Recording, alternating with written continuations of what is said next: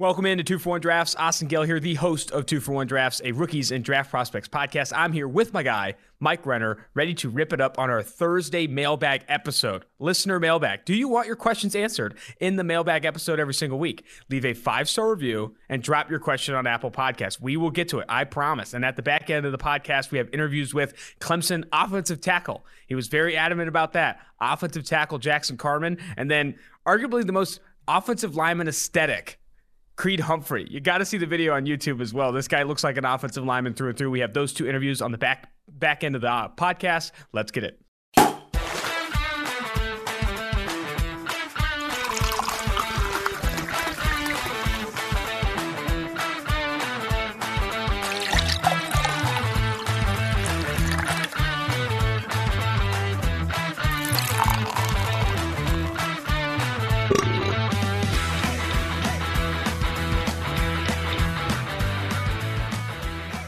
It is mailbag season. Everyone loves these episodes, love watching them on YouTube. We're also sponsored by Smelling Salts today. If you're watching on YouTube, we have them right here with the used salt. We're getting up at 7 a.m. It's an early morning rip a salt. Yeah. You're going to have to rip a salt. I also wanted to, on the Wednesday episode, I made some comments about unpaid internships, and the people in the DMs were attacking me.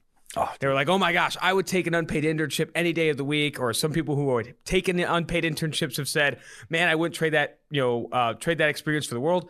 I get it. I agree. Unpaid internships have a ton of value. It is not on the person taking or that had took unpaid internships to feel like they were in the wrong. No, you did the right thing. You were in a great position. If you were in a position to take an unpaid internship, you should take it. It's the same kind of feedback I give college students who ask me all the time, should I get a master's degree?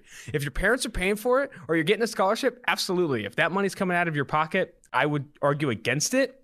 And the thing is if you're dealt a good hand in life, if you're born on second or third base, you should take every opportunity you get. You're a kid. Take the unpaid internship. Get the $20 a day for lunch. All that stuff. Fucking make some plays, dude. You were dealt a good hand. When you get home, though, be a good person.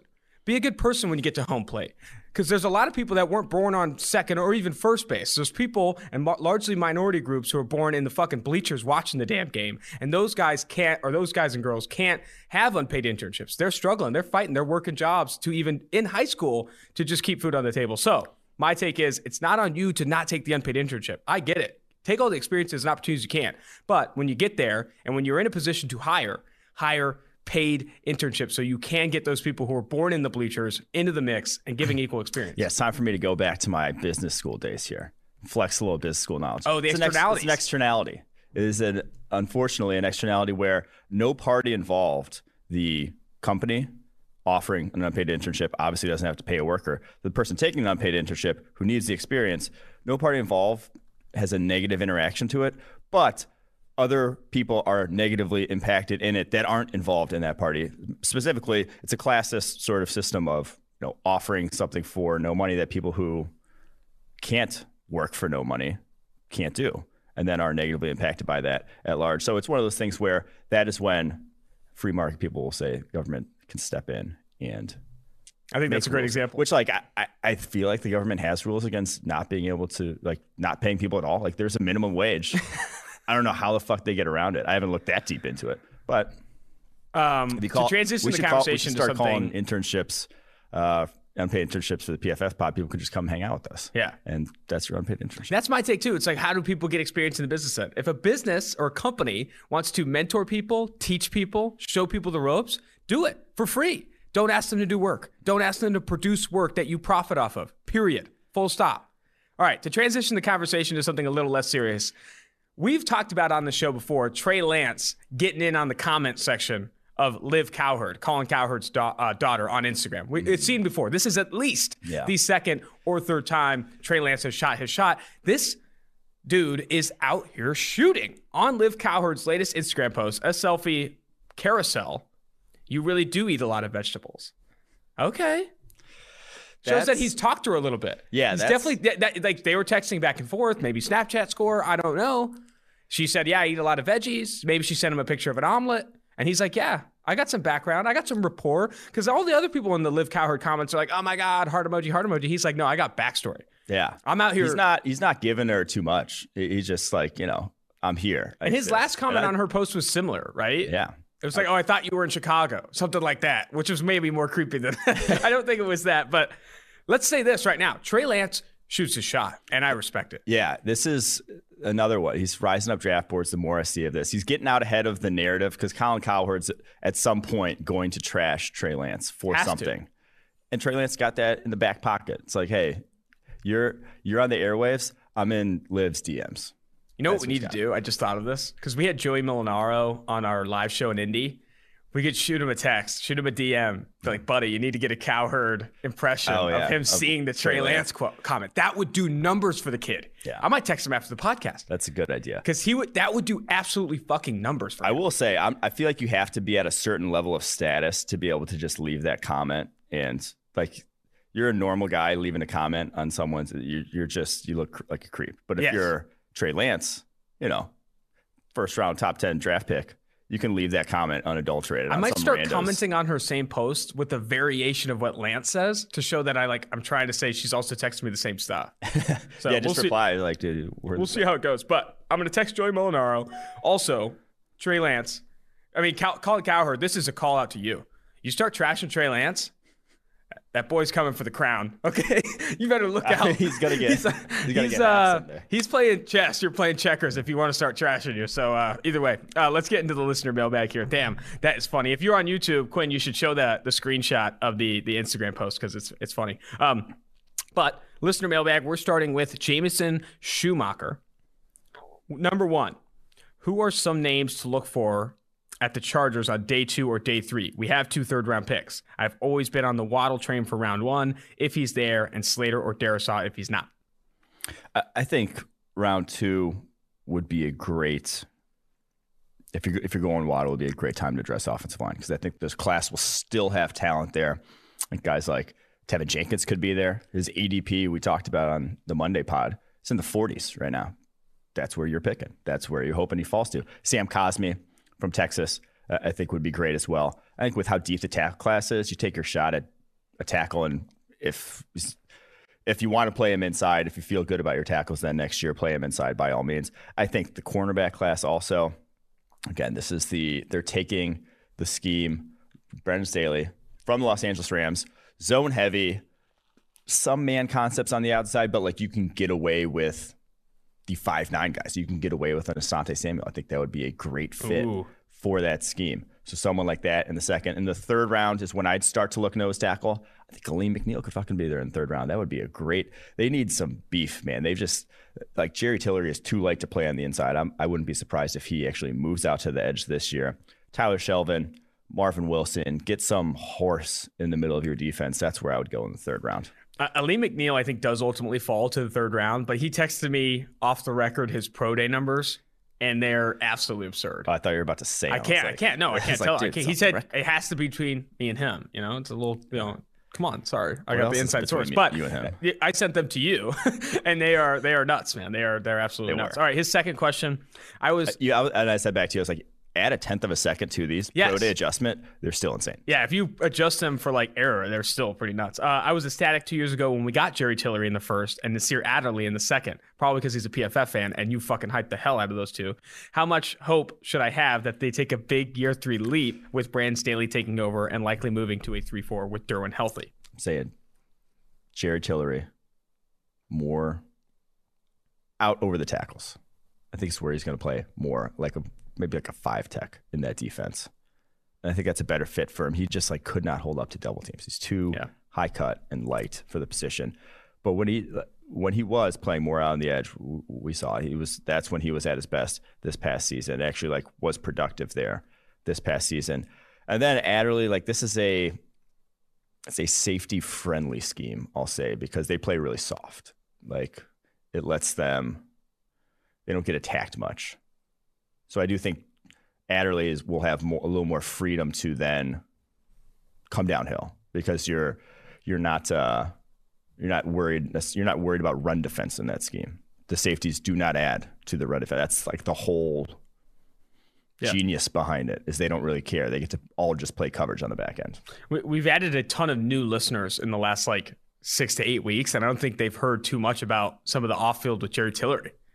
Oh, Jerry Tillery, our and boy, I think Jerry. if you follow the podcast now, you know that I do a lot of the interviews, and he right now is one of the more awkward interviews I've ever had. He was very nervous, very, you can still find the interview on YouTube. And the other thing is that you were talking to some of the Chargers social media people, and we were that he like doesn't hang out with a lot of the players, and like I think he has like a lot of interest outside of football, and was just like an interesting culture fit to where I think that led into him like seeing a little bit of a learning curve in the NFL, honestly. Yeah, like he would on the bus like be with the like personnel, the pro personnel. Yeah, he didn't sit with other players on the bus. Dan Jeremiah told us that he randomly ran into them like taking an internship at a bank. Yeah, like in the off season. But he probably doesn't need to be paid. Yeah, and all this stuff. And there was a lot of concerns with like he liked to read books, he liked to play tennis. People were like, does this guy love football? And then you factor in some of this stuff where like he's not fitting like instantly from a culture perspective. The tennis one always cracks me up.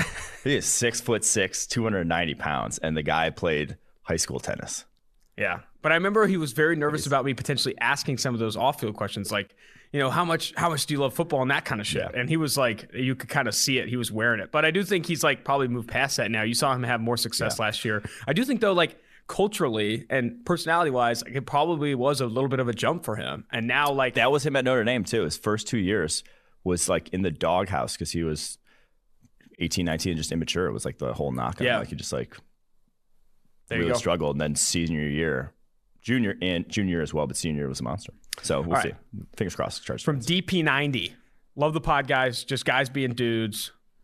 We got to move past. Austin's 21st birthday story was great. Some people hate when I read. I added this one because he too was permanently banned. Some people don't like that we just keep reading like reviews of the pod, but Austin's 21st birthday story was great. As I am too personally banned from a Las Vegas hotel. Awesome. But it's fine. I never wanted to go back to the Hard Rock anyway. Oh, if you're going to get banned out of any hotel in Las Vegas, Hard Rock's a great one. Yeah. That or Circus. But if you're still going to Circus at like 20 plus. If you haven't been kicked out of the Hard Rock, you haven't been to Vegas. It's true. Very good point. Very good point. All right.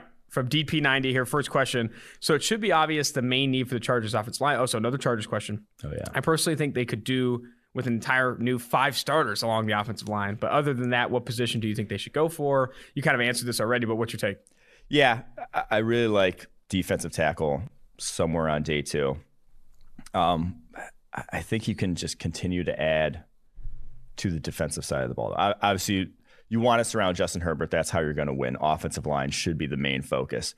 But then defensive side of the ball, I don't think there's necessarily a position I wouldn't address. Maybe linebacker is probably the only one I'd say, like, you got Kenneth Murray there. I think you'll be fine going forward. You don't necessarily need to add to there. So I think you could add anywhere else. And then he also asked, what are some UDFAs potentially in this class that could do numbers? Oh, what right there. Oh, KJ Stefferson is my boy. This wasn't even invited to the combine. This is my shot to pimp out my guy. Former Notre Dame. He started as a true freshman at Notre Dame over Miles Boykin, who was actually in his same year, I believe, and then over Chase Claypool, and is in this year's draft. Started over those guys, NFLers. 3rd round pick, Miles Boykin. 2nd round pick, Chase Claypool.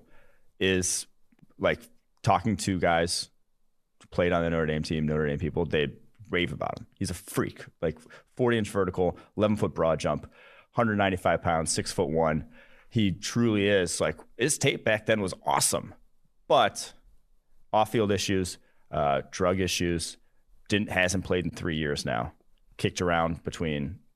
was supposed to play for Jackson State this year, just decided to clear for the draft. So that's who I would go for because talent talks still. Yeah, and especially if you get him 7th round or undrafted free agent, you pulled that trigger pretty quickly. He was not invited or officially invited. That guy, even based off of just his like sophomore tape, if he would have had that as a junior, is not making it to day 3. He's just not. There you go. All right, from Ironman Football. After the Chiefs' poor performance, do you think they address the offensive line or add a complimentary receiver to open up the quick passing game that lacked against Tampa? Can I start here? Do it. People don't bring up enough because the offensive tackles, like who'd they start there? Wiley and Remmers. Yeah. People bring up like, oh man, they were starting some bad offensive tackles. What happened here? They also started like Byron Pringle on the outside. They were as good as Tyreek Hill and Travis Kelce are. Sammy Watkins was like kind of banged up but played. Mecole Hardman is not going to be that number 2 outside receiver. Like they don't have that other guy there, which I think is something that doesn't get brought up enough because obviously the offensive tackles got destroyed. Yeah, they have. I mean, for as good as this Chiefs team is, they got a lot of glaring holes, which is almost nice. Like you know where to attack, where you need to fill, And you have those because you have a superstar quarterback. and they can't. And they're paying other positions a ton of money. Frank Clark a ton of money. That they really can't. They're not going to be able to add in free agency. You're not going to go get a Will Fuller. He's not going to just go, let me take a prove it deal for $2 million. It's like that's not going to happen. All right. There's other teams Will Fuller could go to that'll pay him more than what the Chiefs can do that also have realistic chances of winning a Super Bowl. So yeah, you'd love at that point. I would take advantage of the kind of strong class here. So when it's a strong class at a certain position, wide receiver, offensive line, talent that otherwise wouldn't falls down in a draft. Like Tristan Wirfs at 13 last year. He doesn't fall to 13 if there's not another offensive lineman. Like Christian Barmore, yeah, you could use maybe another DT here if you're the Chiefs, but like don't draft a DT because they're going to go higher because it's a weak DT class. So I would take advantage of that at either wide receiver or offensive tackle here. That's where I would go if I'm the Chiefs. I really, the more I look at it, and I don't think it's overreacting to how poorly their tackles played in the Super Bowl. I just think the value of this class is going to hit at 31 for offensive tackle. And they might have to cut Eric Fisher to get under the cap or do something with Eric Fisher, and he might not even play next year with, was it the Achilles injury? I've heard some say that he could be ready for camp. Okay. Which would be insane. May not. It's like you don't know with injuries. So yeah.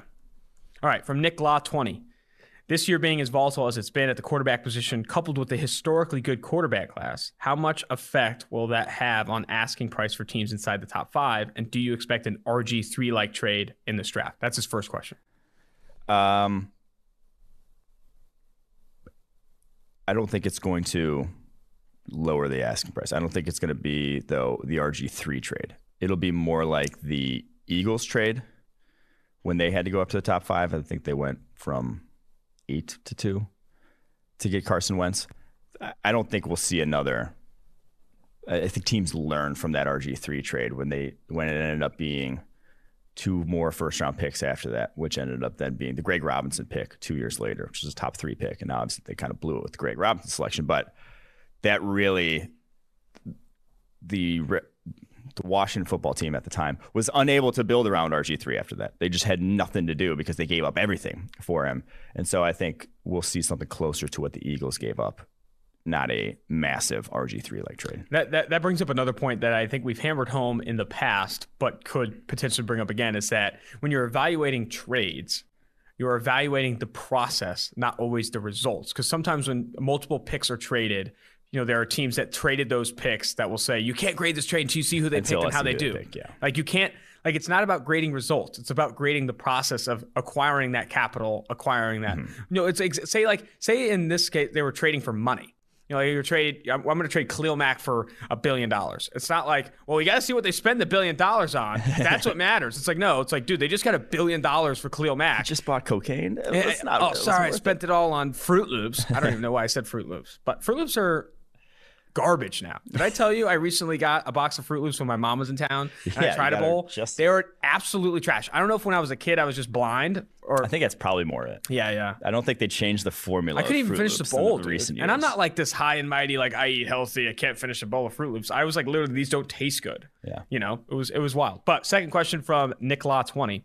As a Bengals fan, would you consider a Parsons/Pitts selection as a reach if taken at 5? Interesting. I haven't seen Parsons considered for the Bengals at 5.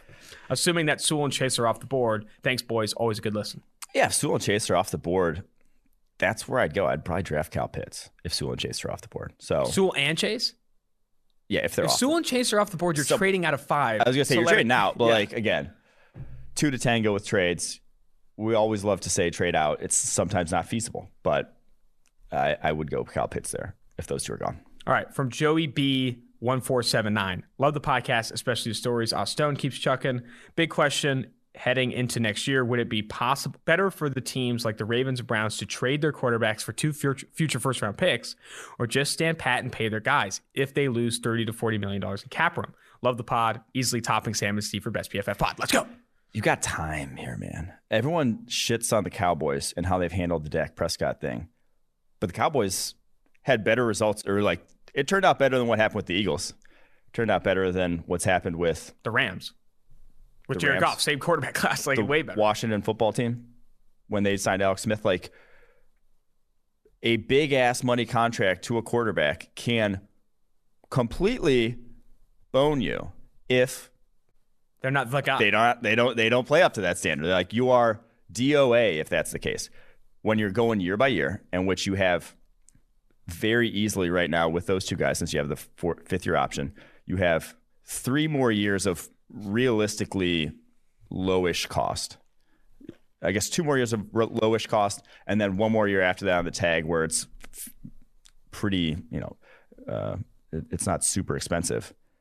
Take that 3 years. Take Absolutely. at least 2 years. Take at least the next year before you really dive in and say, let's try to buy out before the quarterback market. Because I think it's one of those things where right now, quarterback market could get a little depressed because no one's going to surpass Patrick Mahomes. As long as Patrick Mahomes is kind of playing like Patrick Mahomes, no one's going to get more money than Patrick Mahomes because that'd be ridiculous. It's Patrick Mahomes. You're not better than Patrick Mahomes, this guy.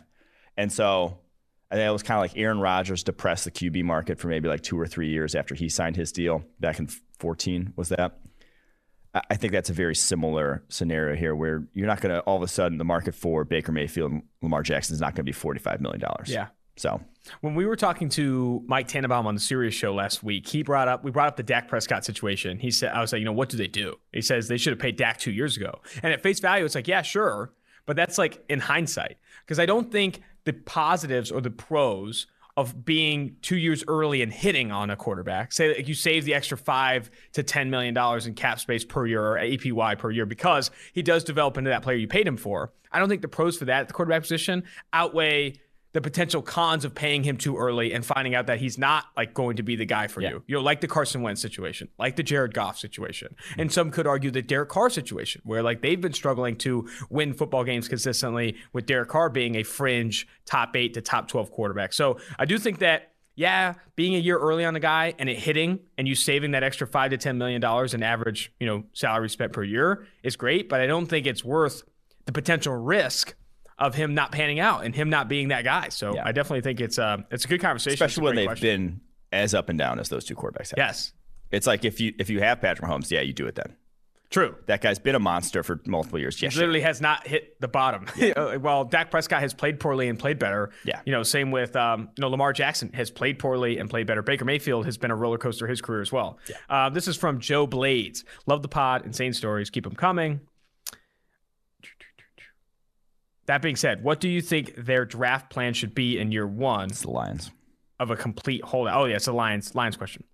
What do you think the Lions draft plan should be in year one of a complete rebuild? I, for one, wouldn't be opposed to going all defense, specifically defensive line. Jalen Phillips and Lee McNeil are a few favorites of mine. Thoughts on them possibly ending up in Detroit? Thanks for taking my question. Yeah, I think you can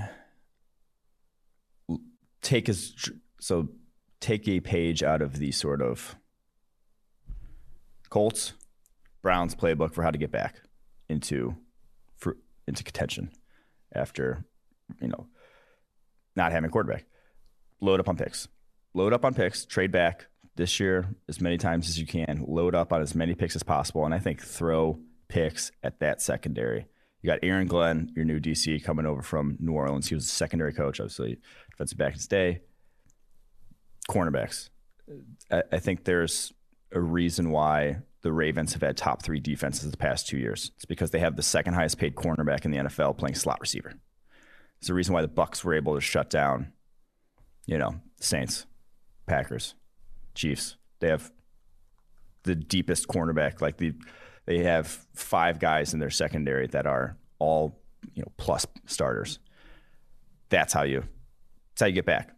That's how you get back to competing. We are going to consistently advocate for the draft a shitload of players in the secondary. Yeah. I honestly think, and we've been saying that even before, like Jason Light kind of got praised for it of late. Like, I do think that you have to continue to invest in the secondary. Well, the Ravens kind of started it again. Like they made Tavon Young the highest paid slot corner, and then they made Marlon Humphrey, and they traded for Marcus Peters when they have Earl a secondary Thomas. that's set already. They signed Earl Thomas when they have 2 starting safeties. Like, they've consistently done it. And again, they're the only team in the NFL that's been top 3 defense the past 2 years. From PG for 3, which players do you think the Packers could have drafted last season that would have helped them win a Super Bowl? I like this question. It's a good idea. Here we go. Round 1, T. Higgins. And these are like guys who came off the board slightly after. Round 2, Jeremy Chin. So the PFF, and I just wanted to add here, T. Higgins, the PFF board, if we're going wide receiver there, was said Laviska Shenault, who I also think probably would have helped. Number 2, round 2, Jeremy Chin. PFF board was said Josh Jones, who may have been better on the offensive line, may have helped you pass block a little bit better in that also. Especially with some of the injuries they took. Yeah. Round 3, Malik Harrison, the linebacker, came off the board a few picks later. He was fairly good as one of the better rookie linebackers. Now he didn't play a ton for Baltimore. PFF board there would have said Kayvon Wallace, the Clemson slot cornerback for them. And then, so they traded a 4th rounder, which was picked 136. And it's worth noting that L'Jarius Sneed was picked 138. Wow. I mean, hindsight 2020. I know, right? But that would have been sweet. Just saying. That would have been sweet. I like that. I like that answer. All right. Nick Honks, 52. Hey, guys. Love the pod. My question is, what is the best scheme fit cornerback the Packers could take in the late 1st or 2nd round? Oh, there's like 3 Packers questions. Okay, and the next guy, Cool Man Z-Man. Is there a cornerback the Packers should be targeting at the back end of round 1 to replace Kevin King? Please say J.C. Horn no matter what. And then the last one here from Nico030698. Given the larger share of zone that we played last season and a new DC coming in, who are some good fits at cornerback for the Pack? So cornerback. The Rams, they are stealing the Rams scheme. Rams played less man coverage than any other team in the NFL last year. Not a Superman heavy scheme. Now, on the outside, the way they'll play it sometimes, obviously with Jalen Ramsey there, like they would lock him in as their man corner and then play zone elsewhere. But like that's Jair Alexander in that scheme. So I don't think you're going to be looking at man coverage skill sets. So J.C. Horn, no matter what, I don't think that's what the defense are going to play. True. I don't think him in a off cover 4 split field safety stuff is his best role. And I don't even think he's like there are other guys better in this draft class. Specifically, I mentioned Asante Samuel earlier. Greg Newsome. I was about to say Greg Newsome was perfect the fit I like. Greg Newsome at 30 or 29 there. Bring 29 isn't too early, in my opinion. I don't think that's too early for him. I think in that scheme he would be excellent. Look at who was playing outside corner there. You had Jalen Ramsey on one side, obviously a physical monster. Darius Williams at 5'9", 187 on the other side, playing outside cornerback. That's the guy who doesn't play outside cornerback in the NFL that you're worried about because they get beat up by bigger wide receivers. You can't play press with them, but they're not worried about that because that's not what they do. What about cheeky Tyson Campbell on day 2 if he falls? Yeah, Tyson Campbell, I wouldn't love him day 1. Back end of round 2, though, yeah. Yeah, back end of round 2, Tyson Campbell. Let's get it.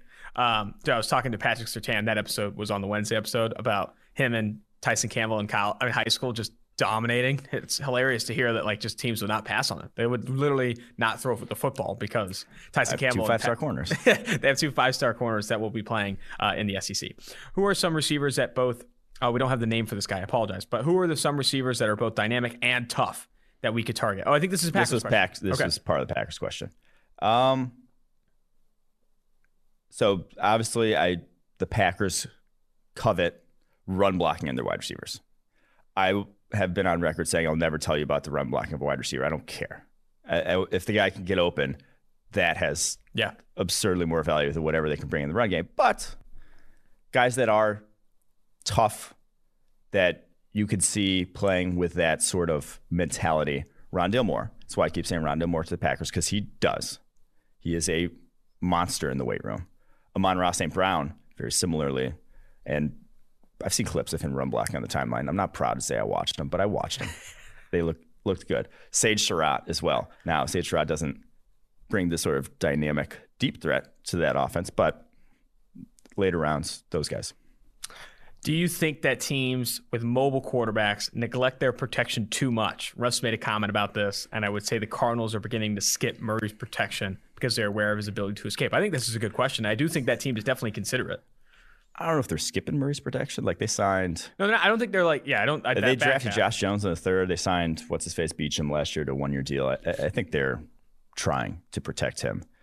But yeah, I feel like there is something to that. Mobile quarterbacks, you feel, and one, it is true in terms of defenses will rush a mobile quarterback differently. You will have more time if you are a threat to break the pocket and run outside. You don't need to have as good an offensive line to get still good pass protection results. And we brought that up multiple times with Lamar Jackson and Ronnie Stanley and Orlando Brown Jr. Orlando Brown, yeah. So that is a thing. But yeah, I think that was kind of the Seahawks are regretting it in retrospect, because when you do have a dominant offensive line like the Ravens in 2019, that's what it looks like. Like the option runs, when you have one of the best offensive lines in the NFL, make your offense unstoppable. Like, yes, you can get good results with option runs with shit along the offensive line, but when you have good run blocking and you have that threat of the mobile quarterback, it just takes it to another level.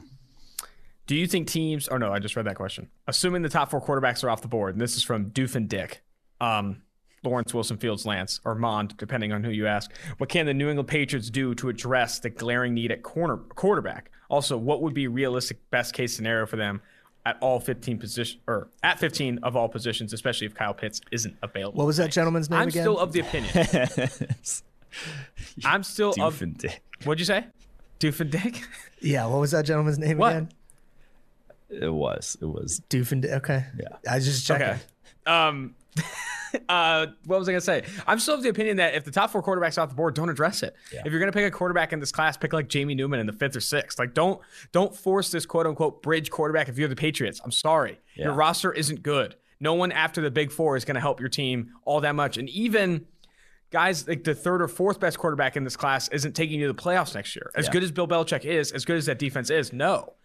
Tank and go get Spencer Rattler. Tank and go get Sam Howell. And use that 15th overall pick to either trade down or attack a J.C. Horn. Get a Micah Parsons in that defense. Like, get good players that aren't quarterbacks, because the best ones are going to not be available, and your roster's so shit that you're not going to be able to win with any of these guys anyway. Yeah, here's what I'd do.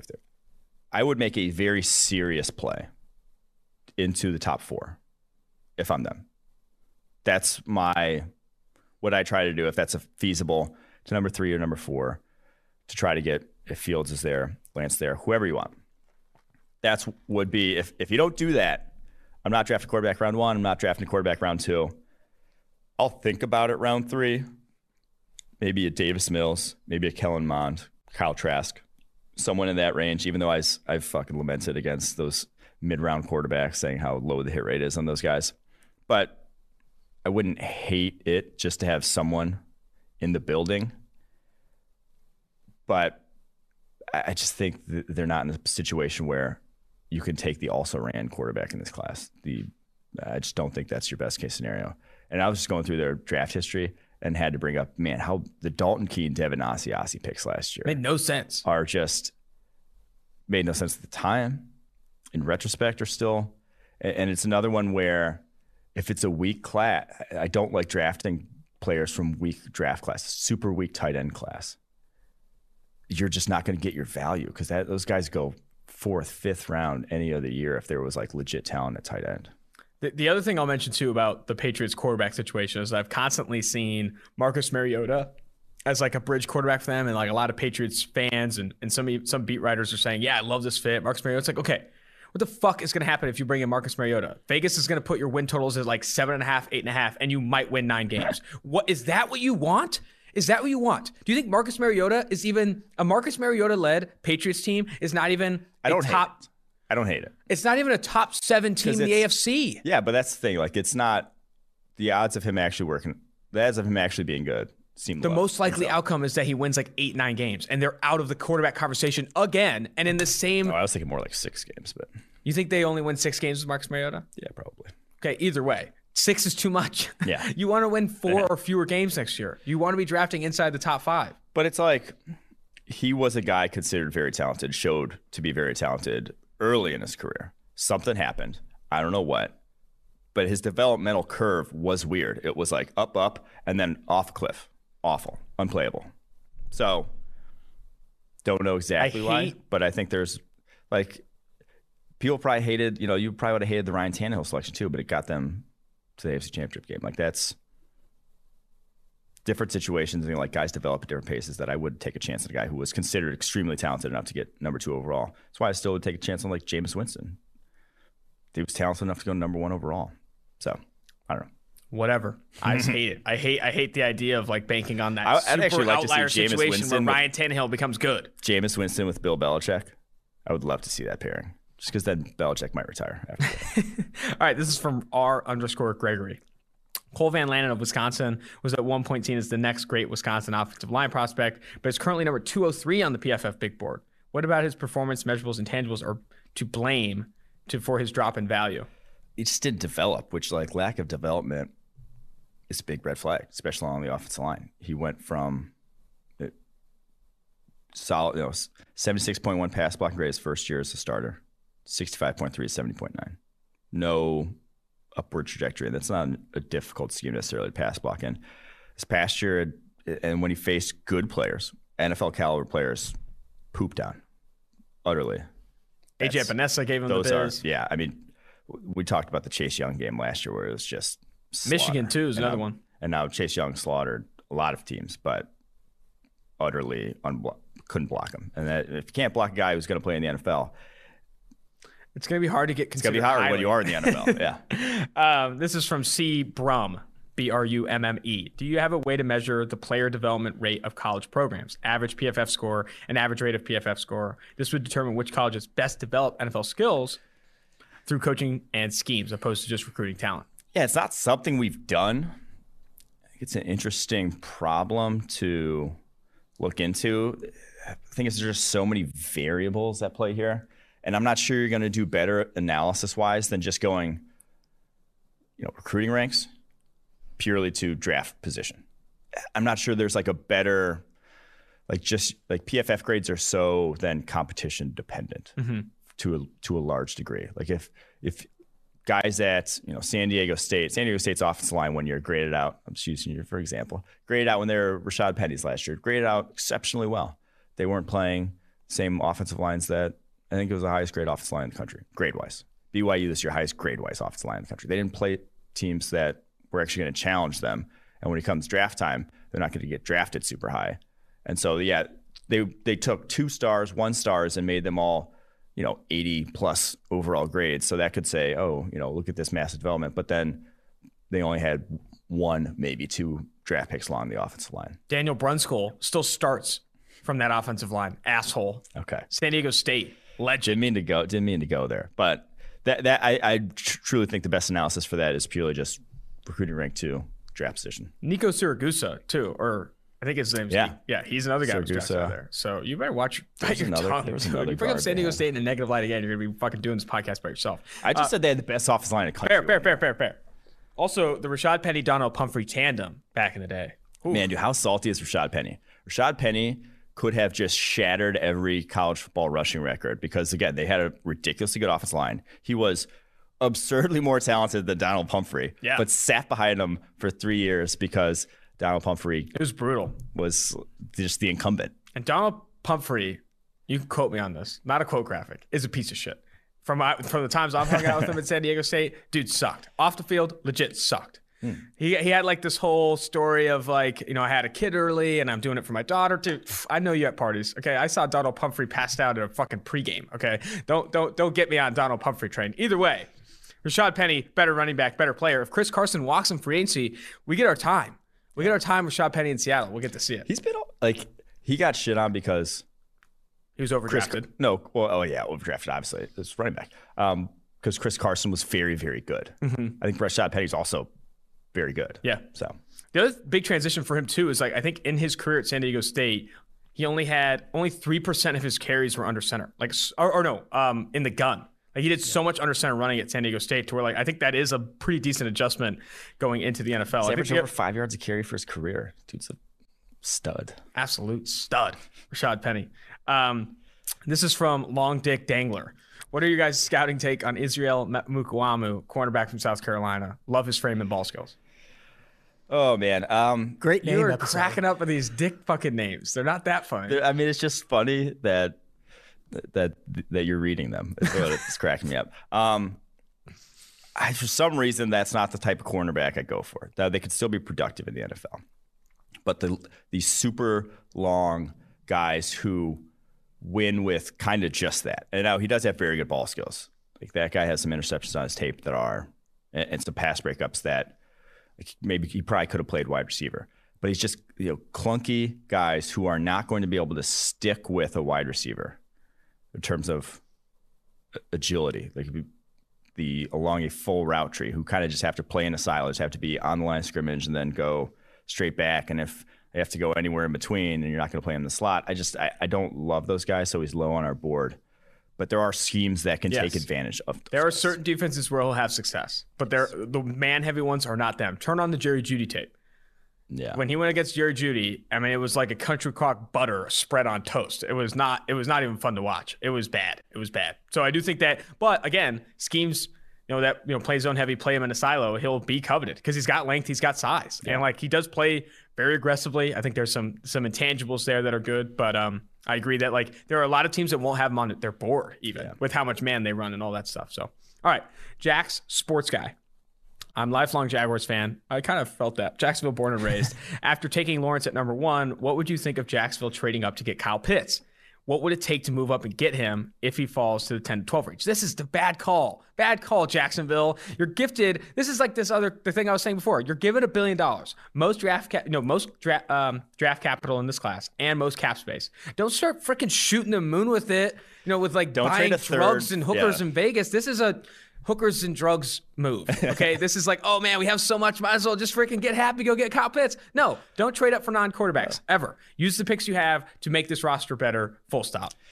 Yeah, I kind of. If he does fall, You do love hookers and drugs. So. if he does fall, there's a point where him falling, I'm taking a shot. A point. This price is right for everybody, because at some point, cornerstone blue chip talent is very valuable in the NFL, more valuable than that one guard you could draft in the second. So I do think that there is a price to get to pick. So the corollary here, most recent one, the Steelers, to get from 20 to 10, they had to give up pick 52 and a future third rounder. So I think that would mean to get from 25 the Jags are at to the 10 to 12 range, I think they'd have to give up that top of the second rounder is what they'd have to give up to get there. So hefty price. Got a lot of needs on that roster. It would have to. I'm thinking about it. I am thinking about man. it. You're I'm a sick man. I am sick, and I might do it. This is from TBO Gucci. But but again, I don't think he's falling 10 to 12. I'm going to say that name again. This is from TBO Gucci. Okay. Browns need linebacker and secondary. What would the best fit for the Browns at 26 be? I really like either Trayvon Moehrig, TCU safety. TCU safety. Really like him because I think he can be like, you got some safety there already in the coffers. You got Grant Delpit, you got Ron Harrison.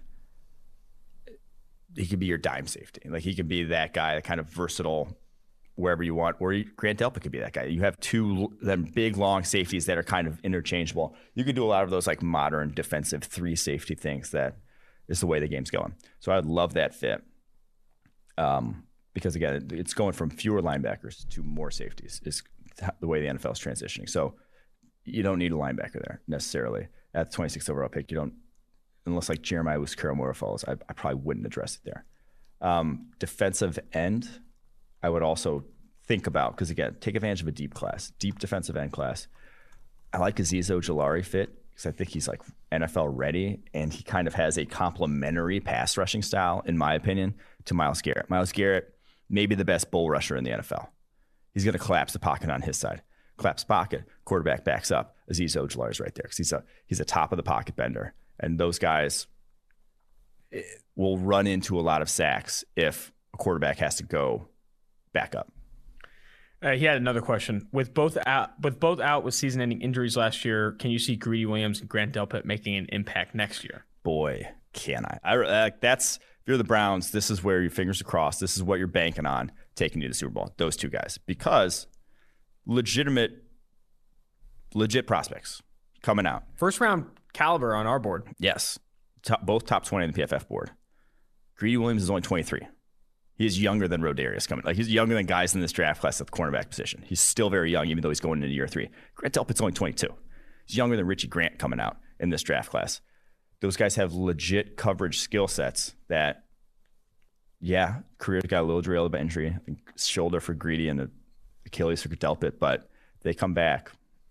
That's what you're banking on kind of flipping this defense around. I haven't talked to either of those guys, but right now, if I'm the Browns, I'm hiring a guy at an entry-level salary to just freaking help develop them, help them get to that point. You know, if you're banking on these two guys developing and you're just going to throw the same resources at them you do everyone else, I'm not saying they need like a student aid like you would like if you got like some extra assistance or tutor, but let's make sure we hit on here. Let's make sure we hit. Hire an army of unpaid interns to follow them around. And whatever they need, give. Yes. Anyway, not unpaid. This is from Southside Fish. Like that. Zach Wilson feels like the epitome of Jets. You're joking, man. Epitome. Sorry, the epitome of Jets quarterback. Small school guy with one incredible year of production behind the best offensive line in the country and already had shoulder surgery. Meanwhile, Justin Fields has been the best player his age, regardless of position, since high school, minus Lawrence, of course, both from Georgia. His 2 years above 90 in the Power 5, 90 PFF grade, and his superior running ability makes him so much more of a safer pick, in my opinion. The variance of Wilson scares me, and I feel like we should go with the higher floor prospect instead of the prospect with slightly higher ceiling. Please tell me why my logic is wrong for chasing the high floor instead of the high ceiling in the first round. And I also think, before you answer, this is similar to kind of Seth's conversation around the quarterback class, because he released his own 2021 NFL draft quarterback rankings, and he had Zach Wilson behind Justin Fields. I think he had Justin Fields as his QB2. Yeah. And I think he uses a lot of that same logic in that, like, he's already done it before. Justin Fields is already very freaking good. And he also talks about how Zach Wilson, very good, independent of the outside zone offense and all that type of stuff. Yeah, I think I push back a little bit on the high floorness of Fields, Wilson versus Fields. I think what gives Fields a higher floor is rushing ability. Like that in your offense, if you want to build a run game around him, that's going to give him a little bit of a higher floor. That's the sort of on-field passing performance and the fact that he was been good since high school and whatnot. I'm not sure that necessarily gives him a higher floor. Zach Wilson came into like BYU like 190 pounds or something and started as a true freshman and earned an 80.5 overall grade. Like he was good as a true freshman. It's the sophomore year is the outlier there, but that was him rehabbing the shoulder injury. That one threw out the window.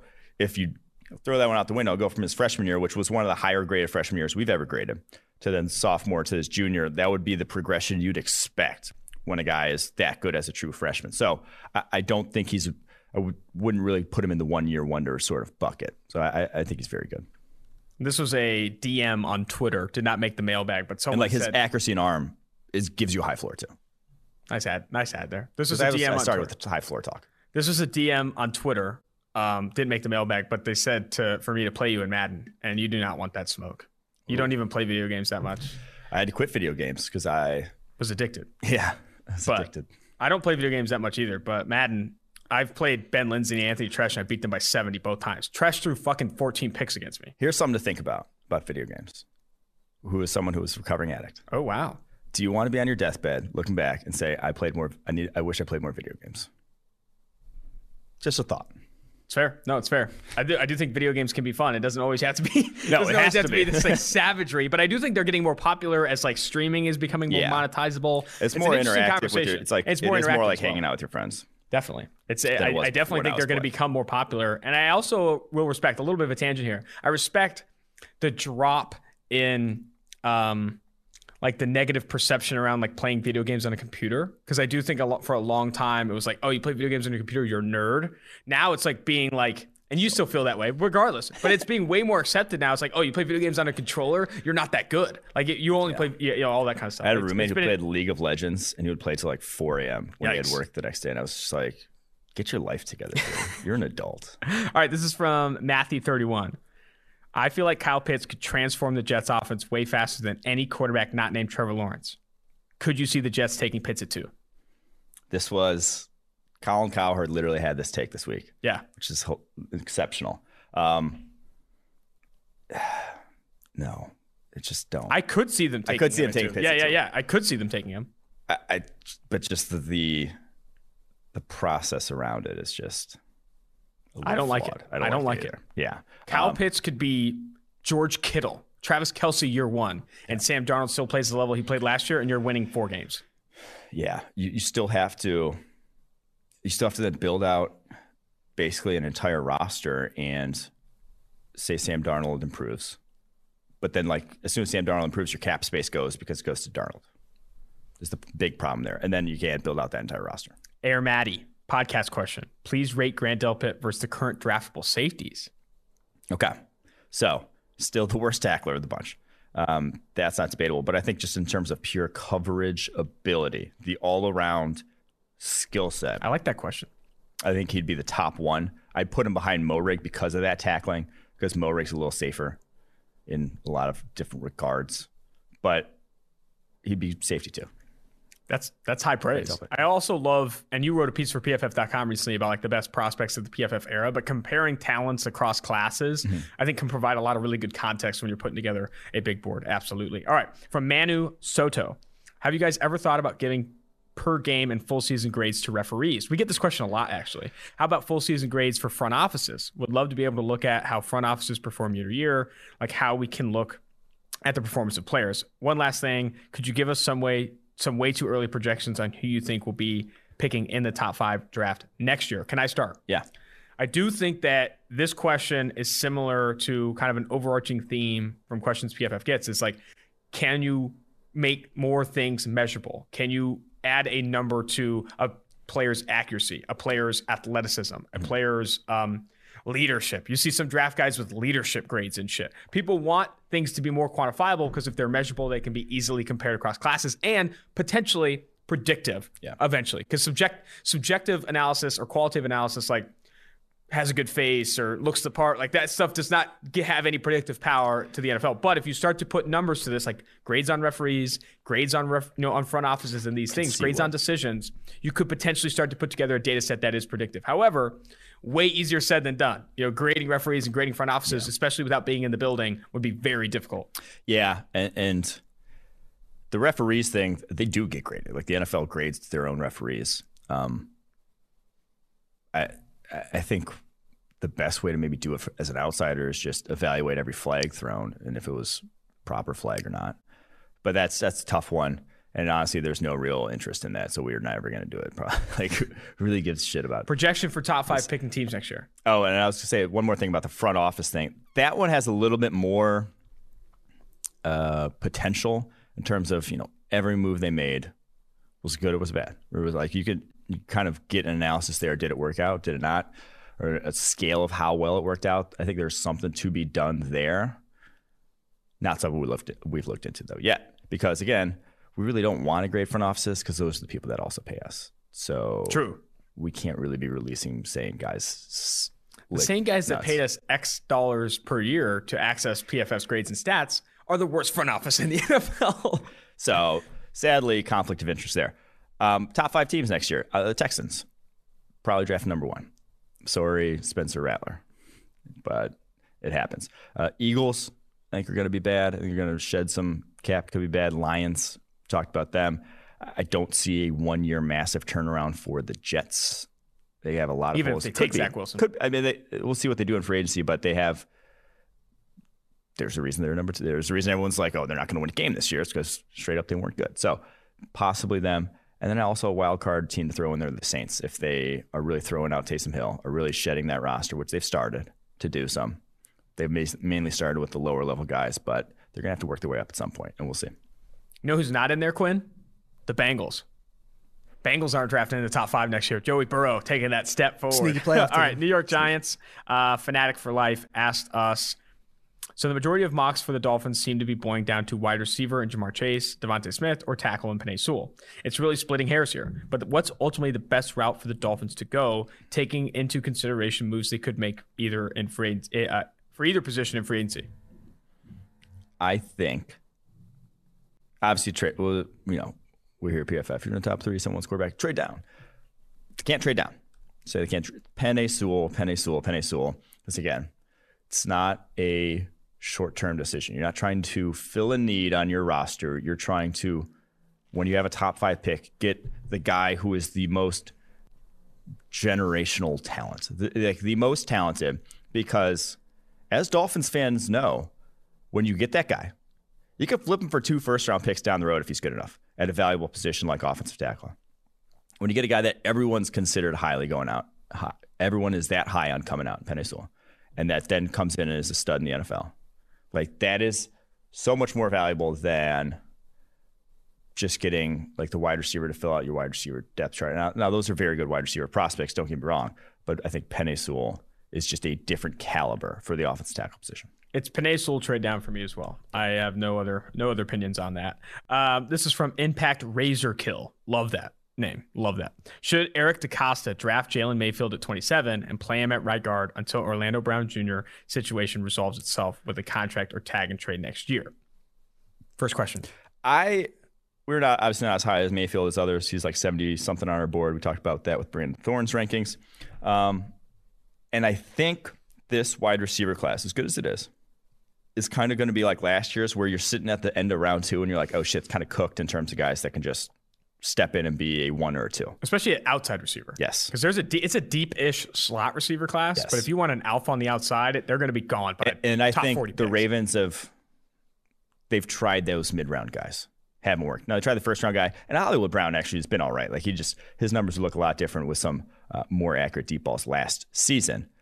But I do think a bigger outside type of wide receiver, whether it's Rashad Bateman, whether it's Terrace Marshall, you're not going to find at the end of round 2. So that's where I'd go. Dude, the second question is incredible. Should the NFL ditch wildcard weekend, instead have an 18 playoff with the Super Bowl being a best-of-3 series? 10 to 12 days rest between games could be more lucrative for the league. Take over a city for a month. Fuck, I kind of like it. I know a best-of-3 would be nuts, and like the biggest reason. So a lot of people ask, or a lot of people like ideate on why the NFL is only played once per week. And I think the number one response is usually, it's the wear and tear on your body. And I agree that's a huge part of it.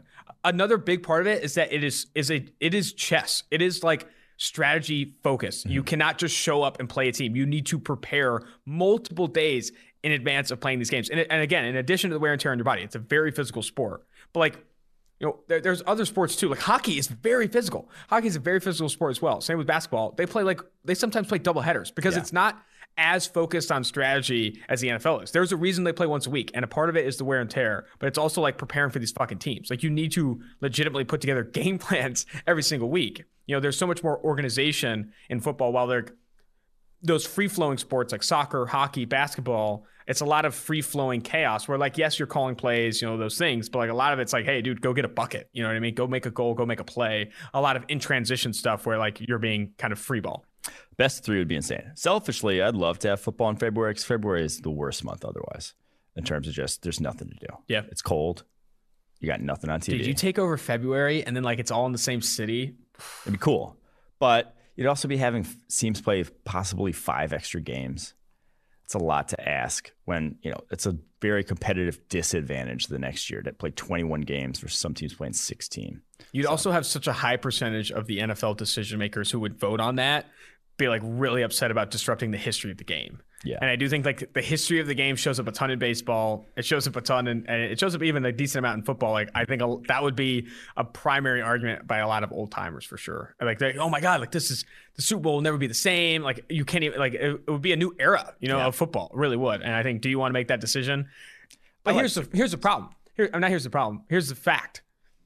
If it makes more money, the NFL would do it. Like that's fucking. If the NFL would make a 17th game, if it makes more money for me, I will do it. That's how the NFL is looking at this every single year. Yeah. When they're making rules changes, when they're like, it's literally not to like increase the integrity of the game or make the game better. It's how do we make more money? Mm-hmm. Oh, what if we added this penalty that hurts defenses and called it 25% more of the time to bit more points? I like that. More ratings, more money. Let's do it. Like it's not that hard, man. Stop calling off. It's a holding this year. Yeah, it's a business. It is a business. How do we make more money? Period. All right. KR295708. Is there a big difference between right tackle and left tackle these days? You have a lot of opinions on this. I'm inclined to think that no, however, have some friends that disagree. I'm inclined to think no. Oh, I'm inclined to think no. However, there's no commas or grammar in this fucking shit. Yeah, I know there is not. I'm inclined to think no. However, have some friends that disagree. What can I tell them to prove them wrong? They're using the recent Orlando Brown news as ammo. So no, I don't believe there's a big difference, or maybe even feasibly any difference between left tackle and right tackle, depending on. I mean, if you want to run your offense to put the left tackle on the island more, left tackle is going to be more valuable. If you want to run it to the right tackle on the island more, right tackle is going to be more valuable. And it also then matters what division you're in. Are you in a division with a bunch of good guys who rush off your right tackle? Then your right tackle is going to be more valuable. Because the biggest thing here, the left's the blind side. But when you can see pressure, and this study, we did this study in 2013. Steve Palazzolo wrote the article, April 29th, 2 days after my birthday, that when you can see pressure, it's more impactful. Pressure from the left tackle, can't see it, not as impactful in terms of like you're throwing actually down the field. And that's something that's, not necessarily talked about, it's the blind side, it's more likely to be sack fumbles. But there's a lot of blind side from the front side as well, from the right tackle. So there's not a big difference. The Orlando Brown news, I think teams have caught up to it. You saw Lane Johnson get $18 million a year, become the highest paid tackle as a right tackle. You saw Trent Brown get the highest paid deal when he came out in free agency to play right tackle. I don't think that's why we were saying Orlando Brown news is him saying I'm a left tackle, in my opinion, short-sighted. Because they're getting paid about the same nowadays. Yeah, I mean, that was very recent. Like, Trent Brown was made the highest paid offensive tackle in the NFL to play right tackle a few years ago, two-ish years ago. I think Orlando Brown should see that and say, like, hey, if I'm the guy, if I can be Trent Brown levels of good, which you could argue he's not even been that, I could be the highest paid tackle in the NFL too. I think someone in his camp has got to be like, hey, we got to think about this a little bit more. Yeah. You know, we got to like use some of the Lamar Jackson rushing and stuff. Like, I do think there's opportunity to think about that a little more. One more question, and then we'll wrap the mailbag episode with the interviews with Boogie Basham and Patrick Surtain. This one's from Mima K44. Love the pod, and as a Steelers fan, what would the best scenario for them in this draft be? Again, I think the offensive tackle class, sneaky even the wide receiver class, and the edge class are super deep. They don't really have a ton of glaring needs outside of their offensive line on this roster. So obviously I think go offensive tackle if that's how the board shakes out, unless there's a real big run on them before you. I think that's probably where you'll get your best value sitting in the 20s is. Fair enough. I think Tevin Jenkins is an option there. I definitely like any of the talented edge groups, especially if they let Buju pre-walk, which I think they will. Going after tackle and edge. And we're going to say this, because again, we don't, compared to the average draft analyst, we do not factor in need as much, positional need as much. You said this before, draft is for value, free agency is for need. You're going to see if your team is drafting from 24 or 20 to 32 in the first round, we're going to consistently bring up edge. We're going to consistently bring offensive tackle because there is some value at that part of the draft, in our opinion, for there, regardless of the team you have. And guess what? Those two positions are two of the highest paid positions in the NFL. So getting them in the first round where you have you have cost-controlled players with the fifth-year option at valuable positions is a dub. Yep. A dub. All right. Let's end the pod there. Let's jump now to interviews with Clemson offensive tackle Jackson Carman and Oklahoma interior offensive lineman Creed Humphrey. Joining the 2-for-1 Drafts podcast is now former Clemson offensive tackle Jackson Carman. Great to have you on the show, man. Thank you very much. Appreciate your time. Gonna have to start with this. So you're a Cincinnati guy, right? You're from Cincinnati? Yes, sir. So Pro Football Focus, I don't know how familiar you are with the company, but they're based in Cincinnati. Chris Collinsworth, former Cincinnati Bengal, had the company come to Cincinnati, whatever it was. But PFF, if you didn't know, in addition to like grading NFL players and grading college players, dipped into grading high schools. And they started to do that, and they started with Fairfield High School was one of the first ones. And when you were at Fairfield, one of the first games that I think some of our analysts graded was one where you were just like murdering people. Like there was like, wait, what is this? Who is this guy? And then obviously from there, like you were pancaking guys and all this stuff. I'm sure like highlights that are on your Huddle film now. But I remember my podcast co-host who was grading some of those high school games, Mike Renner, he told us, at PFF, it's like, hey, there's this guy, Jackson Carman at Fairfield. That's a monster. And then obviously you're also an insanely good athlete, and recruiting is obviously like size and athleticism and those things. But in addition to that, obviously you're bowling people over at Fairfield. Talk to me more about that experience at Fairfield, being like what looks like the biggest player on the football field every time you played. And two, the recruiting process. 5-star recruit, offers from Bama, USC, Ohio State. You obviously ultimately go to Clemson, but talk to me about that process and the decision to go to Clemson. Yeah, so high school was easily like one of my favorite times playing football because that was when I really started to see the value in playing football through the future. And my head coach and my offensive line coach, Jason Krause and Matt Tyler, really just like took me in and just really developed me as an offensive lineman. And my whole career in football up until that point, I had played defensive line. And so my first time ever playing varsity football was as an offensive lineman. And really, my football career took off from there. And high school football was very fun. We had a great stadium, great program. We played in some big-time games. And that's like when I really started to realize that, hey, I could really take this thing far. And so with recruiting, my recruiting process was really crazy, actually. Just like, because I had so many different schools reaching out to me, and it all hit me very, like, at one time. And so ultimately, my 3 schools I narrowed down to was Southern California, Ohio State, and Clemson. And for Southern California, I really loved, like, Coach Helton and the guys I met out there. I loved LA. But me personally, as a guy coming out of high school, I recognized the things that I needed to get better at and work on. I just felt like Southern California had, Los Angeles in particular, just had too many things going on and too much things I could get into that might ultimately have me distracted from my future goals. And with Ohio State, like, I really love Ohio State. They're a great program. But I really just wanted to get out of Ohio. And I felt like Clemson was a good balance between me being able to get out of Ohio and experience something new, but also being able to compete at a high caliber program and be in an area where I feel like I could really be focused.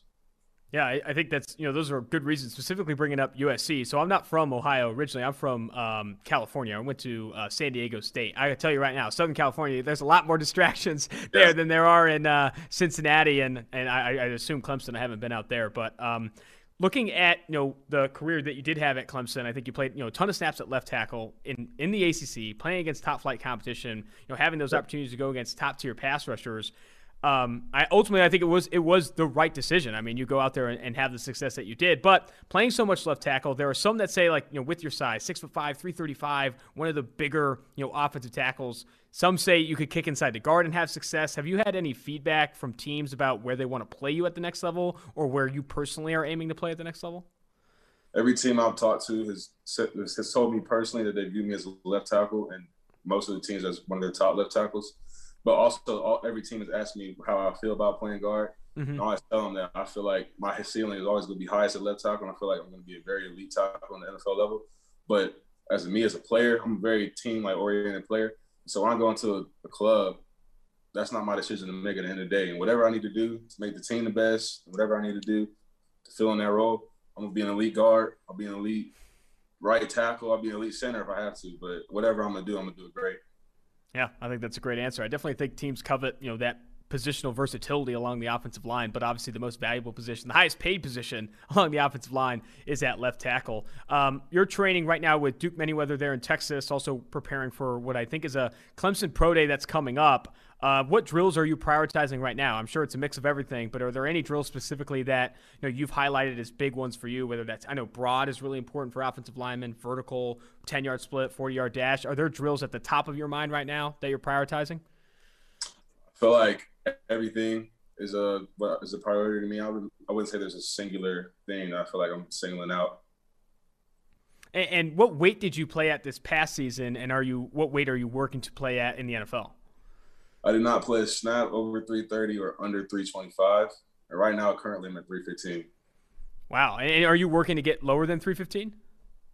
Right now, this is just a comfortable weight for me training, and whatever I feel best at when the time comes. I feel like I could play at 325 or 330. I also feel like I can play from 315 to 310.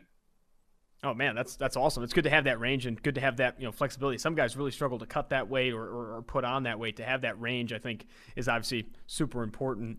Going back to your time at Clemson, I'd love to hear more about your kind of preparation process in a given game week, how much film you're watching and what you're looking for on film when you're going against a certain pass rusher or a certain defense. So for me, I watch film every day. I watch film like at home when I was just laying in bed, or I also watch film before and after practice. And that was an everyday thing with my guys. And when I'm going against a pass rusher, one thing I like to do is I like to watch all of their pass rush, like their true pass rush snaps and their pressures. I see what type of set the offensive tackle take. I like to see what the defensive lineman's move, like reaction was to that set. And then what I would critique or like a comment that I had on that particular play or instance. And I would go through all their pressures, and I'll go through all like their true pass sets. And I would go and look, especially like the teams that played offenses that were similar to Clemson and tackles that I felt like that I respected. I would look at those things and I would break down rushers. And do you like chart pass rush moves? And do you feel like you want to like go into each game, like, knowing what a player is going to come with his primary move or counter move. I've talked to other offensive tackles. Jonah Williams is a guy that comes to mind who, when I talked to him, he said he's got an Excel file of every guy's move and what he's going to do and how often he wins. I'd be interested to know like what level of detail you put into like charting a player's moves and how you kind of prepare to counter those moves. Yeah, I have a whole entire like chart in my notes app with columns that goes through every single move that the defensive lineman does, and then I highlight their favorite move or their go-to move, and especially their versus different types of pass sets offensive tackles take. And so how does that film study kind of change in the off season? Obviously in season, you're looking for tendencies for certain pass rushers and kind of preparing for that week. But in the off season, do you kind of use that opportunity to reflect, watch more film from yourself, or even watch film on NFL guys? Definitely reflecting and watching film of yourself is something I feel like is really important in the off season, because that's your time to build yourself as a player. But also, especially this off season upcoming for the NFL, something I've been able to do is start building my resume for pass rushers in the NFL, and being able to really like go in and dive into that and get into more detail and learn more, and ultimately know the league and know who I'm going to be going against and having the foot up to be able to dominate. So I think that's something I'm really excited about. You know, watching those pass rushers in the NFL, who do you think is kind of at the best, the best at the game right now? Khalil Mack and Aaron Donald. Yeah, I think some people, Myles Garrett's in that conversation as well. TJ Watt has had some success. But Myles Garrett also like recently dropped a video on YouTube or Instagram or something, him playing basketball. Just looks like an absolute freak. That guy is a freak of nature. What about offensive tackles? Do you watch any NFL offensive tackles? Do you pattern your game after any tackles in the NFL? Yeah, so I love to watch guys like David Bakhtiari, Trent Williams, the kids from the Ravens, Brown and Stanley. I also like to watch some of the older guys like Ogden, and even like it's like watching guys like Munoz, like people kind of like forget about. I feel like I've watched or at least like studied every single like major elite offensive tackle in the past like decade, and just really being able to like take little bits and pieces from everyone's game and add it to my own. I wouldn't say there's necessarily a certain like one that I feel like is like exactly like me, but I feel like I see myself in different guys like Trent Williams and Joe Staley, like just very natural, fluid athletes. I also feel like me and like Tristan Wirfs kind of like very look similar, just like as far as like body composition, the way we're built, and the way we move. Yeah, Tristan Wirfs is like yourself, is an athletic freak. I mean, that guy like broke combine records for broad jump and those things. So I think something that's highlighted from PFF's angle is that, obviously super explosive athlete, and you win with that explosiveness and athleticism at the collegiate level. Do you feel like that's like the key strength that separates you in this class if you were building out your own scouting profile, or what do you feel like separates you in this tackle class? I feel like that's definitely one aspect that I feel like really does separate me. It's my just like natural athleticism and explosiveness. Also, I feel like I'm a very intelligent football player. I'm a very, very mindful football player. And I feel like a lot of those things kind of get overlooked. Just guys that are able to just like feel the game and see the game and react, and to know like what they're doing from a mental standpoint. I feel like I have a very, very good mind for the game. And I think it gets underrated because, the guys on Twitter and media scouts don't necessarily get into that. That's why I think when you talk to NFL scouts and people in NFL front offices, they value the interview process. They value putting guys on the big board and having them run out plays and that kind of thing, because intelligence is so important. Who are some guys, playing in the ACC, playing against talented pass rushers, who are some guys that you felt gave you good competition in the AFC or ACC, and who do you feel like was like the best guy you went up against? So throughout my career, I feel like I've gone against a very good resume of pass rushers. Starting with my sophomore, even my freshman year, the big four defensive linemen at Clemson, I went against every day in practice, Xavier Thomas and KJ Henry as well. But starting from my sophomore year, Alex Highsmith from UNC Charlotte was a dude, very underrated in college. Chase Young, obviously. Kayvon Chason in the playoffs. Ken Law, right before the playoffs. And then moving into my junior season, Patrick Jones from Pitt, the kids from Notre Dame, Tyreek Smith from Ohio State, Roche from Miami. And I feel like I've really gone against like a lot of really elite guys. It's every single week in the ACC, man. Every single week you're going against a top guy, it seems like. That's definitely a good resume. We can finish with this, man. I really like to ask guys, what their motivation is, why they pursue the game. There's a lot of sacrifice that comes with, playing in the NFL and pursuing, the league like you are right now. What is your motivation behind, playing football and putting up as much as you have? I feel like there's never a singular motivation. I feel like I have a lot of different things driving me.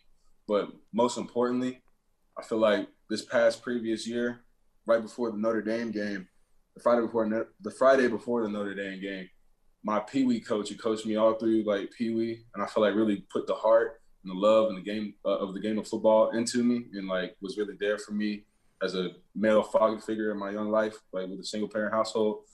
He passed the day before the Notre Dame game, and like all the dreams and like different aspirations we had growing up, and knowing that he's not going to be there to be able to realize that in person with me, but also just having that extra motivation behind me, driving me forward, knowing that I'm going to do it regardless, and that he's watching me all the time. And then also just being able to provide and just completely flip the narrative of generational wealth in my family. Then also just, I feel like for me, just being able to push myself and see how great I really can become, and not just being a guy that has potential, but realizing and exceeding that.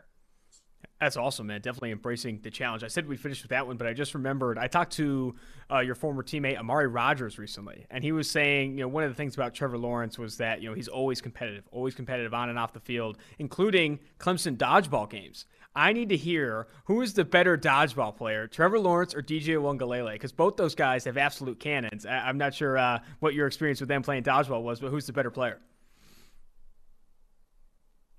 That's like a question. Michael or LeBron, you know what I mean? Mm-hmm. They're both Michael guys. and LeBron. That's incredible. How often would you guys play dodgeball? A couple of times. It wasn't super often, but yeah, those guys you can't really understate the amount of arm talent those guys have. So yeah, you really can. I mean, even in the game that DJ did play, you just see it pop off the tape that he has an absolute cannon. Amari said he's going to throw a lot of go balls next year, and I definitely agree with that. Jackson, this has been fantastic. I really appreciate you jumping on the show, and I wish you the best of luck moving forward. I appreciate you. Have a good day, man. Joining the 2-for-1 Drafts podcast is now former Oklahoma center, interior offensive lineman Creed Humphrey. Creed, great to have you on the show. Yeah, thank you for having me. Of course, man. So I know you're training out there in Texas. What right now are you working on? I think the pro day for Oklahoma is in early March 11th or March 10th. What are you working on right now from a drills perspective? Is there any specific drills you're prioritizing? Yeah, we're just doing general combine training right now with the group down there. Also working with Duke Manyweather daily. He's down there training us. So it's been really good, really productive. Nice, man. With Duke, what other prospects from this class are working out with Duke down there? Yeah, we got a really good group this year. We got guys like Trey Smith down there from Tennessee, Alex Leatherwood's down here, Brady Christensen from BYU, Kendrick Green from Illinois, Jack Anderson from Texas Tech, Adrian Ely's from OU. There's a ton of guys down here. It's a really good group. Kendrick Green, man, that's one of my favorites in this class. Dude's explosive as hell. He's going to be an interesting watch as we kind of progress forward here. Before we touch on kind of what you did at Oklahoma and talk more about that, I wanted to look at your kind of recruiting background. Obviously from Oklahoma, former 4-star recruit, 4.0 student, and also kind of a wrestling standout. Can we get a little insight on your wrestling career? Because I was talking to UCLA's Osa Adigizua, who never lost a wrestling match from his after his freshman season. How big of a wrestler were you in high school? Yeah, so I started wrestling around 4 years old. My dad was a 3-time All-American in college, so he had me and my brother in the wrestling room at a really young age. Wrestled through middle school. When I got to high school, I wanted to focus only on football, so I didn't wrestle my freshman and sophomore year. Then, I just missed it, so I went back and wrestled my junior season in high school. Went 19-1. The only match I lost was in the state finals. I lost in triple overtime. But, it was really fun. So I didn't get to wrestle my senior year. Ended up enrolling early at OU, so I was down there in January, so I wasn't able to wrestle that season. But, yeah, man, I really enjoy wrestling. I feel like it's helped me a lot with my game. So, I was really happy to be able to go wrestle that season. Do you ever wrestle any, guys at Oklahoma? Did you guys ever have any matches after practice? No, not really. We didn't really have any other wrestlers. We had one wrestler on the team, but no, not really. Gotcha, man. Well, I used to wrestle in high school too. What's your go-to move in the stand-up position? Are you going double leg takedown, single leg? Are you more defense guy? Talk to me. Yeah, a lot of heavyweights like to clinch up and everything. I wasn't really like that. I like to attack legs, outside singles, high crotches, things like that. Single leg takedowns a lot. Nice, man. Very cool. Well, off the wrestling stuff, on to football. Played a ton of center at Oklahoma. Didn't really move around a ton. I think you played over 700 snaps at center in each of the past 3 seasons. Is that the position you also played in high school? Did you expect to play center like kind of your entire career at Oklahoma? Yeah, so my sophomore year of high school, I was actually a tight end, fullback, and defensive lineman. Junior season, I ended up playing tackle. And then my senior season, I got word from OU, they were needing a center, so that's where they recruited me for. So I ended up playing center my senior season. But, I kind of expected going into OU, I was going to be playing center. And obviously, you're from Shawnee, Oklahoma, and had offers to go to Alabama, Arizona State, some other schools as well. Was a big part of going to Oklahoma, like staying home and staying by your family? Yeah, I wanted to be close with my family throughout college. And also, the coaching staff there is unbelievable. I think Coach B is one of the best O-line coaches in the country at the college level. So just having him there and being around my family close to home, those are big things for me. And, I also grew up an OU fan my whole life. So that was kind of a dream of mine to play there. So. Very cool, man. Looking at, what you did at Oklahoma, you're coming off the best season from a PFF perspective, earned an 80.3 PFF grade this past year. Obviously, I think a strength for you is, your strength and what you can do as a run blocker on the move and those things. I feel like that's kind of something that I think separates you in this class, but that's from, the third party looking in. What would you say are strengths that you have that separate you in this interior offensive line class? Yeah, just my play strength that I play with, being able to read defenses and, dissecting what teams are doing from play to play and, in different situations, things like that. Just a leadership standpoint, I feel like I'm a great leader. And, yeah, winning with leverage is something I do a lot. And so, yeah, those things really. And so talk to me more about kind of like you speak to like reading defenses and those things. What exactly was your role pre-snap playing center at Oklahoma? Because I know that ranges by offense, and going from college to the NFL, I'm sure that role will change. But what were the expectations for you pre-snap at center at Oklahoma? Yeah, so at center, I had a lot of responsibility at OU. Any pass protection, I was the one calling out the pass pro, what we were doing in it, whether what way we were sliding, who we were pointing out the mic, different things like that. In the run game, I was responsible for telling everybody on the offensive line who they're blocking, what combo blocks we're using. So, I had a lot of free range in what I was calling there. And, I enjoyed it. It helped me grow as a player mentally. So it was really good for me.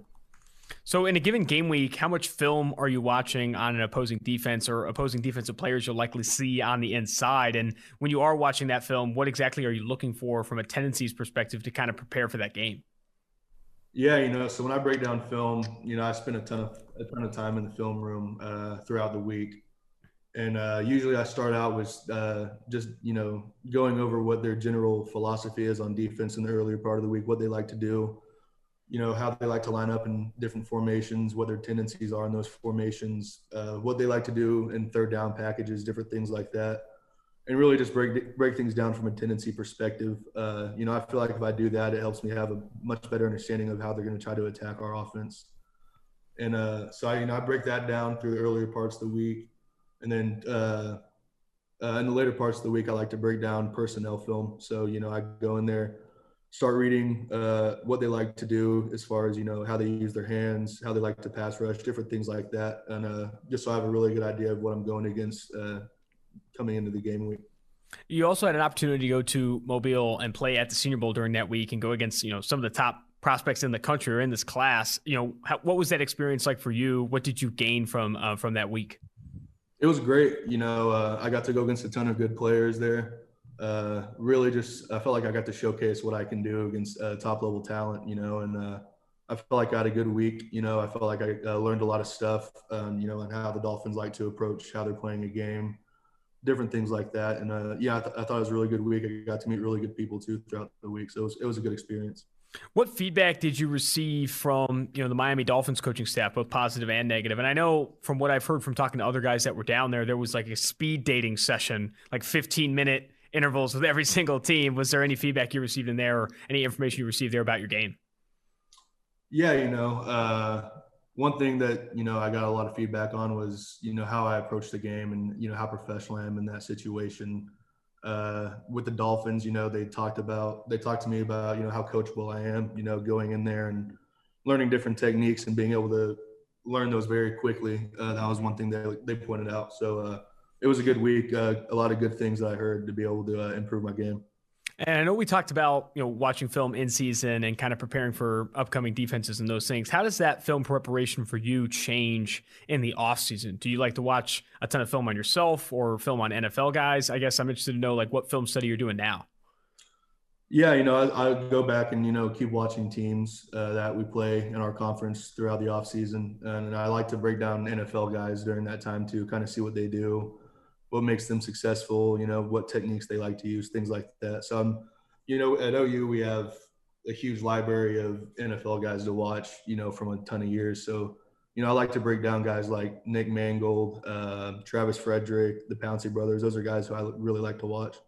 And do you feel like those guys too are guys you like to pattern your game after? You're one of the, I think what's interesting about, your profile is you're one of the bigger centers. Like you are a big dude playing center. Normally you see guys with your frame playing guard or sometimes even getting stretched out to tackle. Who are some other centers like with similar body types that you feel like you pattern your game after? Yeah, I really try to pattern my game a lot after, how Nick Mangold played and, how Travis Frederick played. I think those are two of the best centers in a long time in the NFL. So, I like to watch them a lot and get different things from them. Well, only last question for you, and I like to finish some of the interviews with this, is just talking about, what you feel like you're going to bring to an NFL team in 2020 and beyond, or 2021 and beyond. And also, what is your motivation for pursuing football to the degree that you do? Yeah, my motivation of football is I'm a guy who likes to help people out. And, team sports have always been a big thing for me. I enjoyed wrestling, but that was, kind of a thing that was a one-on-one match, So in football, you get to, play for other guys that you're doing the games with, things like that. So, you get to help out a lot of people, and that's something that's big for me. I like helping out my teammates, different things like that. And also just, I love the game of football so much, and that's such a big thing for me. It's a big part of my life. And so, that's really why I play football, is just the love I have for it and I've had for it, my entire life. So, yeah, that. And on the other question, about what I can bring to a team, leadership ability, is big for me. I think I'm a great leader. I've been a 2-year captain now at OU. It's elected by the players. And so that was big for me, being a captain there, just because that meant that the guys around me trusted me, to be able to lead them. So I was really happy about that, becoming a captain there. And also just playing with a certain type of toughness. I don't think a lot of people play with the same toughness I do. I'm a guy who goes in there and I'm looking to fight somebody every single play. That's how I play. So, those two things are big for me. Absolutely, man. Well, I really appreciate you setting aside the time, and I wish you the best of luck moving forward. Definitely. Thank you, guys. Love the mailbag episodes. Love those interviews with two really good offensive linemen. I think Jackson Carman, how quickly he was to say, I'm an offensive tackle. Teams see me as an offensive tackle, and they see me as one of the best ones in this class. I thought he was very confident, a confident young player with a ton of athleticism. I'm really impressed with the Jackson Carman interview. Remember, if you want to get on these mailbag episodes, go to Apple Podcasts, create an account. You can create 2 accounts, 3 accounts, whatever you need to do. Leave a 5-star review with a question, and we will get to that question on our mailbags moving forward. It also helps a ton with podcast ratings and us making more money here at PFF and keeping our jobs. Would really appreciate that. Austin Gale, producer Mike Quinn, producer Dave, talent Mike Renner, 2-for-1 Drafts.